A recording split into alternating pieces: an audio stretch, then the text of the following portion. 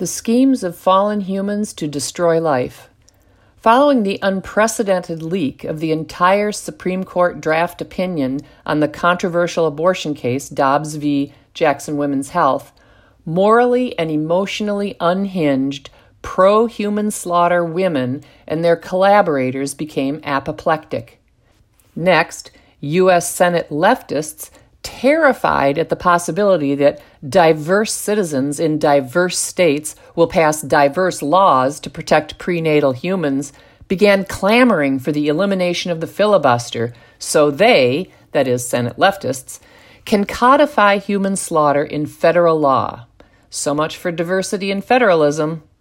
The self-identifying Catholic Joe Biden said, quote, "If the court does overturn Roe, it will fall on our nation's elected officials at all levels of government to protect a woman's right to choose, that is, to have their offspring offed, and it will fall on voters to elect pro-choice, that is, pro-human slaughter, officials this November."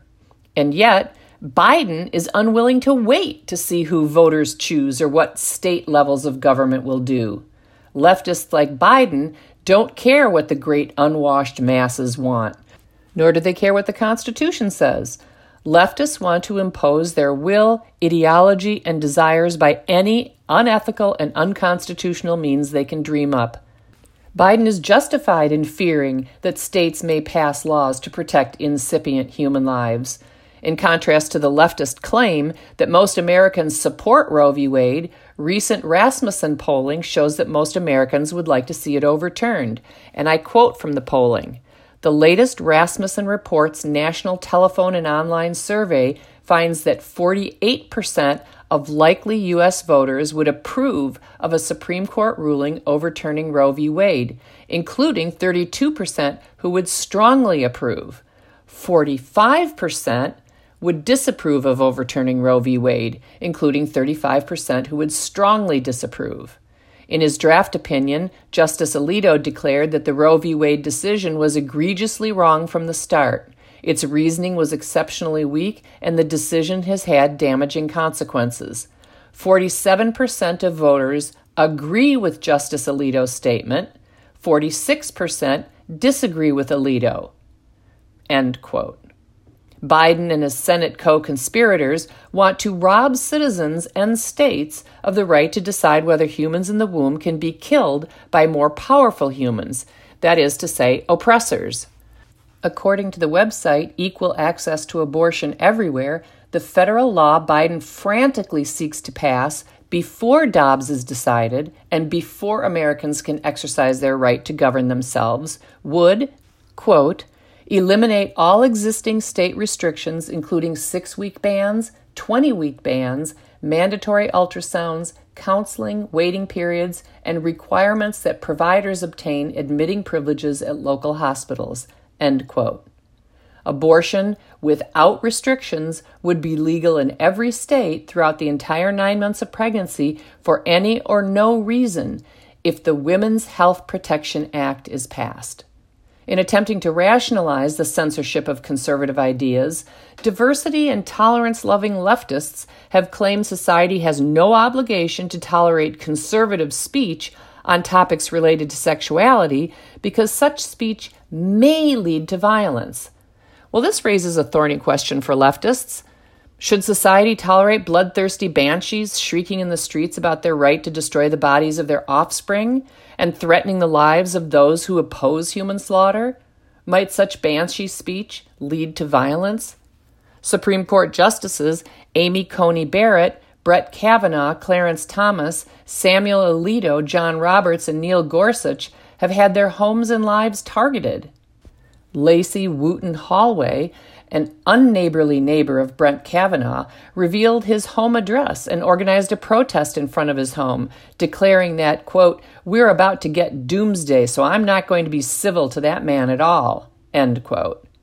A Molotov cocktail set ablaze the office of a conservative public policy organization in Wisconsin and graffitied it with the threat, quote, "if abortions aren't safe, then neither are you," end quote. Sounds like a threat of violence to me. A Catholic church in Fort Collins, Colorado, was spray painted with the words, quote, my body, my choice, end quote, and the symbol for anarchism. 3 churches in Texas were vandalized. In an interview with Salon magazine, an anonymous representative of the anti-life group, Ruth Sent Us, said, quote, some members of the network have privately discussed not just disrupting Mass, but burning the Eucharist, end quote. I wonder, might that lead to violence? Clearly, banshee speech may lead to violence, and yet, as of this writing, neither the Biden administration nor the Department of Justice has condemned the doxing of 6 Supreme Court justices, the likely illegal efforts to influence the decision of these justices, the torching of conservative nonprofit organizations, or the protests in front of Brett Kavanaugh's home. Instead, and as usual, Biden finds this a good time to blame the MAGA crowd. He said, quote, what are the next things that are going to be attacked? Because this MAGA crowd is really the most extreme political organization that exists in American history. This is about a lot more than abortion. What happens if you have a state change the law saying that children who are LGBTQ can't be in classrooms with other children? Is that legit? End quote. Biden's claim is either a bizarre non sequitur or a wildly fallacious slippery slope argument with no causal or logical link between a Supreme Court decision on the constitutionality of the Dobbs case and an absurd hypothetical state law banning LGBTQ students from the classroom. Is the MAGA crowd an organization? Who's in it? Everyone who voted for Trump? Are all the Americans who voted for Trump members of a political organization more extreme than BLM, Antifa, the Weather Underground, the Symbionese Liberation Army, or eco-terrorist organizations? Perhaps the cognitively impaired Biden isn't aware that many liberal legal scholars who support abortion argue that nowhere in the text or history of the Constitution can a right to abortion be found, and hence Roe v. Wade was an atrocious decision. Senator Amy Klobuchar made an equally bizarre statement.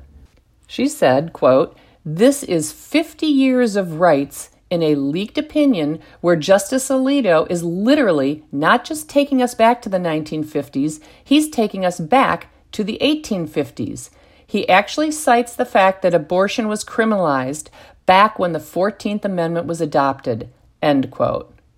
If Klobuchar thinks 49 years imparts immunity from being overturned to a lousy Supreme Court decision, then she must still be enraged about the de facto overturning of Plessy v. Ferguson, which stood legally unmolested for 58 years.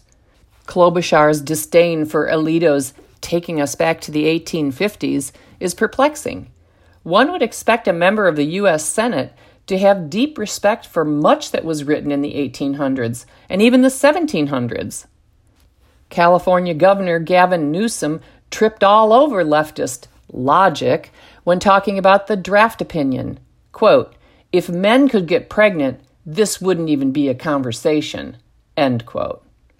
That's both cliche and politically unwoke. Surely the good leftist Newsom has heard the news from the world of pseudoscience. Men can get pregnant.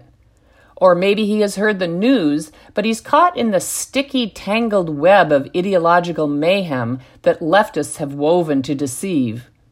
For decades, unhinged women committed to child sacrifice have tried to claim that humans in the womb were just clumps of cells or tumor-like masses. When that nonsensical claim failed, they admitted that, sure, the product of conception between 2 humans is a human, but it's not fully developed, or it's imperfect, or it will suffer, or it's parasitic, or its father is a criminal, or its mother is poor, or its mother doesn't want it, or its mother is not ready to care for it. If these arguments were applied consistently to all humans, we would have a murderous society, unsafe for every human. So then came the next lie.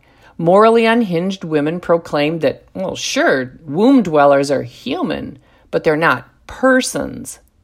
But why, inquiring minds wanted to know, are these humans with human DNA, many of whose human body parts are sold to scientists to find cures for human diseases, not persons? Philosopher Francis Beckwith offers a definition of personhood that abortion cheerleaders will definitely not like. Quote, "What is crucial morally is the being of a person, not his or her functioning. A human person does not come into existence when human function arises, but rather a human person is an entity who has the natural inherent capacity to give rise to human functions, whether or not those functions are ever attained. And since the unborn human being has this natural inherent capacity from the moment it comes into existence, she is a person as long as she exists. A human person who lacks the ability to think rationally, either because she is too young or she suffers from a disability, is still a human person because of her nature. Consequently, it makes sense to speak of a human being's lack if and only if she is an actual person." End quote. Questions of personhood and unalienable rights are metaphysical questions on which there will never be agreement. Rational, reasonable, compassionate people argue that if we can't agree on something as momentous as when life begins, or when a human becomes a person deserving of the right not to be murdered, the moral act would be to err on the side of not killing humans that may indeed be persons. But liberals are not concerned about the injustice of killing human fetuses. Liberal concerns are directed toward the self. Nathaniel Blake, postdoctoral fellow at the Ethics and Public Policy Center, illuminates the self-serving political philosophy of the secular left. Quote, "The liberal project seeks to provide, to the extent possible, freedom from unchosen constraints, duties, and loyalties in life. This is why liberalism naturally favors a broad welfare state. The purpose of this welfare state is both to protect those who are dependent and to protect those who do not want to be depended on. Thus, liberalism professionalizes care from childhood to old age. The animating vision is a society in which everyone is taken care of, but no one has a private obligation to care for anyone else. No one has to sacrifice ambition, career, or personal freedom to care for children or parents or a sick relative. But this liberal ideal is unrealizable with children, especially those in utero. This is why liberals are complaining about forced birth. They really are horrified at the idea of an unchosen obligation to care for another person. Liberalism cannot tolerate that sort of involuntary duty, and so it requires the opt-out of abortion on demand.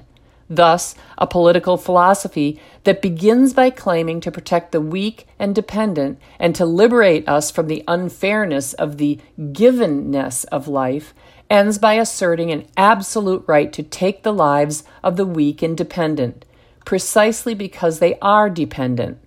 Human life, developing in the womb, can offer nothing but need. To respond to that need with violence is to assail human dependence in its purest form. This bloodshed lays bare how liberalism has become a revolt against our humanity." End quote. It's also a revolt against God, which explains why leftists who want the freedom to sacrifice their children target Christianity. Jesus teaches us to deny ourselves and take up our crosses daily. He teaches that greater love has no one than this, that someone lay down his life for his friends. He teaches that God is the author of life, who creates the inmost being of children in their mother's wombs. And he teaches that every life unjustly snuffed out by fallen humans was fearfully and wonderfully made by God.